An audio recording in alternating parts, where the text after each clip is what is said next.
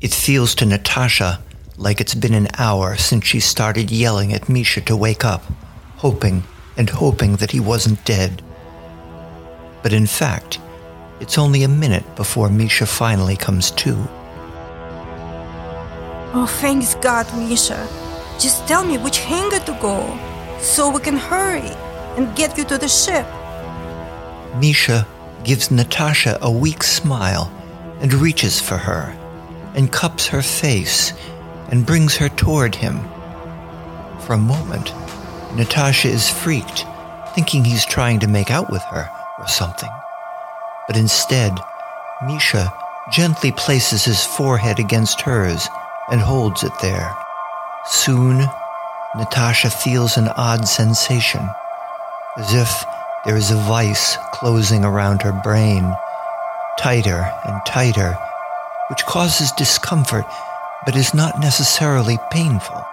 And then she closes her eyes and sees what seems like millions of images flashing by so fast she can't make out what she's seeing.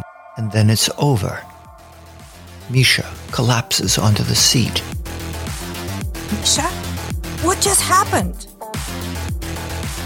Natasha, you have to hurry now. I know, but you haven't told me. It hits her just then that she knows exactly where she needs to go. She's not sure how that happened, but she steps on the gas and barrels through the security gate and heads toward the hangars. Approaching the 2 military helicopters that had landed minutes before, she sees what look like special ops troops disembarking the aircraft. And as she speeds past them, they commence running after the van. Coming up behind them are the cops who have now made their way onto the tarmac. By the time she pulls up to the designated hangar, airport security has joined the convoy to chase her down. Natasha drives around to the inside of the hangar and stops in front of a man door. She gets out of the van and checks the door, and of course it's locked. There's a keypad under the doorknob, and somehow Natasha knows the code and opens the door. She helps Misha out of the van and into the hangar. It's dark in there, with the only light coming from the doorway. She sits Misha down on the concrete floor and finds the light switch. When the lights come on, she's in for an unpleasant surprise. Misha, there is nothing there. It's there. Misha is fading out, barely able to speak. Just... you'll know what to do. The hangar is now surrounded by the cops, security, and the troops. Natasha slams the man door shut and makes sure it's locked. She looks around the utterly empty hangar and is at a total loss. There's a loud banging that makes Natasha jump. It's coming from outside of the man door. Most likely, someone using a battering ram to break open the door. There's the screech of a bullhorn coming to life, followed by an amplified male voice saying that the hangar is surrounded and for those inside to come peacefully with hands raised. Among the noise and threats and stress, Natasha tries to get her mind focused and her heart rate lowered to a more manageable level. The effort works. And when she becomes more relaxed, she sees it in her mind. It looks like an aircraft, but she's not quite sure because the image is blurry. She concentrates harder, and the vision comes into focus. It's about the length of a school bus, but shaped like a submarine, a capsule with a gray metallic sheen. There are 4 stubby wings, 2 in the middle, 2 at the rear, no windows, and one side door. When Natasha opens her eyes, something is beginning to materialize, like a chameleon changing its color from that of its environment to its original shade. It's the same image Natasha saw in her vision, except not so shiny and with scorch marks streaking its length. It sits flush to the floor, no wheels, no bracings. It's Misha's spacecraft. It has to be. It was literally hidden in plain sight by way of a cloaking device. Natasha hears someone speaking, but it's an unfamiliar language. She can understand English. Talk to her. She? My ship, Oh, okay. Does ship have a name? Verushka. That name, Verushka. It's Vera's nickname. Oh my god, you really do love my sister. Okay, so, Verочка, can you open the door? The side door opens. The lights in the ship flicker on. Natasha helps Misha up and into the ship. Just as the man door of the hangar is broken down and cops and soldiers come pouring through, the ship's door slams shut. Inside of the ship, there is one circular room, the size of which reminds Natasha of her first apartment, a tiny studio. The walls are white and blank, and in the middle of the room or cockpit, there is a single chair that looks like the hybrid of a comfy recliner and a racing car seat. Natasha lays Misha onto the smooth floor. There's the banging from the battering ram again, this time against the ship's door. Misha, where's the medical pod? We'll worry about that once we're airborne. For now, we need to get out of here right away. You're in a bad shape. We need to take care of you now. No. The longer we stay here, the more danger we're in. What? Listen, it's not just about me anymore. It's about rescuing Vera and our child. If you're stopped here, then they're going to die. The banging at the ship's door has stopped. You are in no shape to fly this thing. That's why you're going to do it. What the fuck are you talking about? Go sit in the seat. You'll know what to do. Why do you keep saying that? I haven't been wrong, have I? No, but what did you do to me? Since I'm barely functional right now, I thought it was best to download some abilities and information into you. You download stuff into me? Like when we touch foreheads? That's right. Sorry, but I didn't have time to discuss the ethics and consequences of what I was about to do. The ship has organic AI. It telepathically knows that I've authorized you to take control. So, go ahead and take control and let's go save my Vera. Natasha girds herself and goes to sit in the seat. And, as Misha said, she apparently knows what to do. Verочка, show me the view. The wall lights up as a screen, showing a 360-degree view of the exterior. The hangar is indeed crawling with cops and airport security and the special ops guys, one of whom is trying to attach something to the ship's door.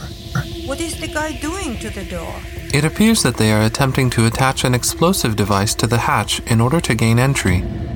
Oh shit. Verочка, engage the engine.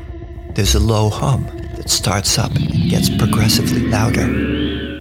The hangar doors? How do we open them, Misha? She looks at Misha, but he's passed out cold again.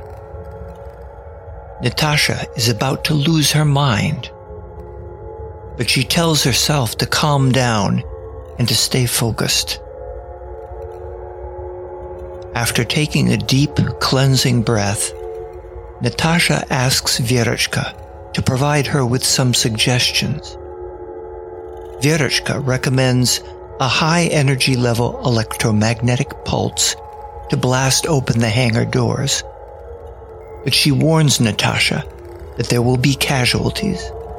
Does these casualties include me, Misha, or you? No, they do not. Then what the fuck are you waiting for? Do it. Let's go. Initiating EMP bursts. There is no sound or visual cue of the EMP blasts, except for the sheet metal doors of the hangar being pounded outward as if by a giant invisible hammer. The doors eventually explode outward and take with them any personnel and vehicles that happen to be in their way. Verочка levitates off the floor and slowly moves forward out of the hangar. There's noises like popcorn popping, and Natasha sees on the screen that anyone who has a weapon is shooting at the spaceship. But the ship is unaffected. Once Verочка clears the hangar, it increases speed and gains altitude. We will be reaching the cruising altitude of 40,000 feet in 1 minute. Please inform me of your destination. Russia, St. Petersburg. Destination confirmed. Natasha hops out of the seat and rushes to attend to Misha. Misha? Hey, wake up. We made it. We are on our way to rescue Vera. Misha? He's non-responsive. Natasha shakes him, but his body reacts limply. She checks for the pulse in his wrist, his neck, but she feels nothing. She then puts her ear to his chest. Nothing. Oh no, Misha, no. Verочка, where's the medical pod? We need to help Misha. This ship is not equipped with a medical pod. Also, biometric readings indicate that, quote, Misha's heart has stopped and brain function subsequently ceased, causing clinical death. But he said there were medical pod here. Why would he say that? Why? It hits her just then that Misha lied, so Natasha wouldn't take him to an ER and instead bring them, to the spaceship. He wasn't trying to save himself. He was making sure that Natasha would continue on to go save Vera and his yet-to-be-born child. Natasha slumps to the floor and lies next to Misha and clutches his bloody body and starts to sob, which is a feeling that's foreign to her. She can't remember the last time she cried. And this thought makes her even sadder, and she wonders whether her life choices have been worth becoming the person that she is. A person who can't remember the last time she had the kind of feeling that makes one cry. Soon, her mind goes to a place where she rarely lets it go. Self-doubt. She's all alone now. Her identity as a double agent having been revealed, the United States will label her as a traitor. Her own country has betrayed her. And both countries are now out to get her because she has not only pissed them off, but she is in possession of the precious technology that everyone covets. Verachka, this is all your fault, you know. My apologies. I'm kidding, sort of. Poor fucking Misha. All this because he fell in love. Love will fuck you up every time, Verachka.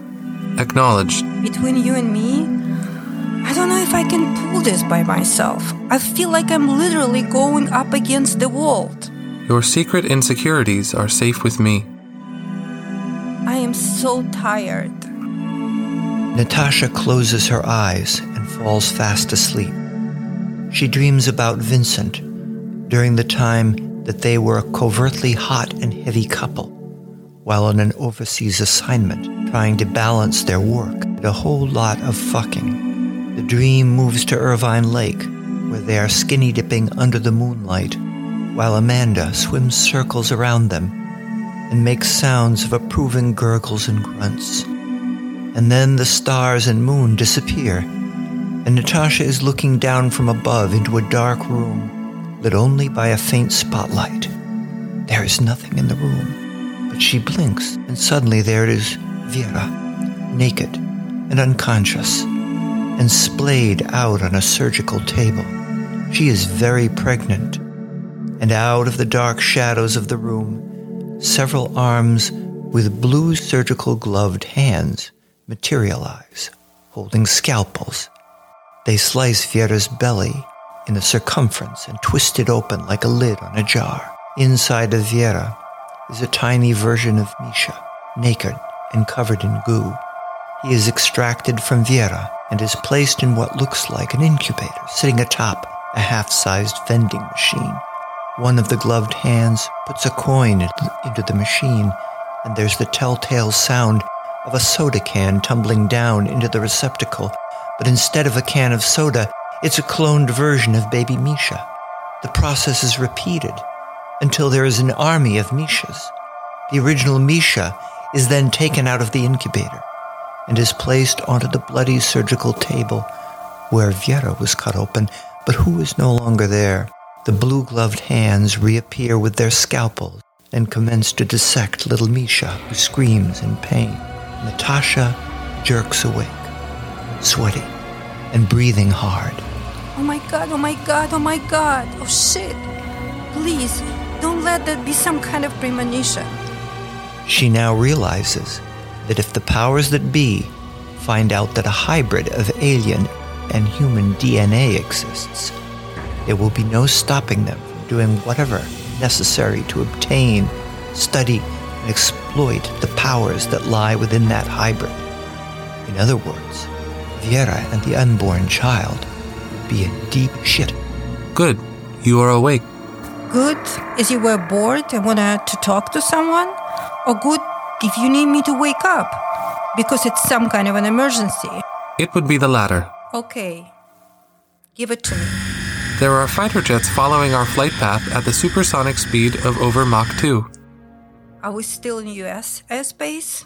Yes, we will be flying over the Atlantic seaboard in 3 minutes. Natasha isn't sure whether the jets have been sent to intimidate her to land the spaceship, or whether their intent is to blow the ship out of the sky to make sure that if the U.S. can't have it, then no one else can. How close are they? We are in visual contact with them. Natasha checks the rear-view screen, and among the vast blue of the sky, she can see several fighter jets in the distance, but closing fast. She then cups Misha's face and kisses his forehead and rushes to the seat and straps herself in. Okay, Verachka. Let's do this. Let's show those motherfuckers who is the boss.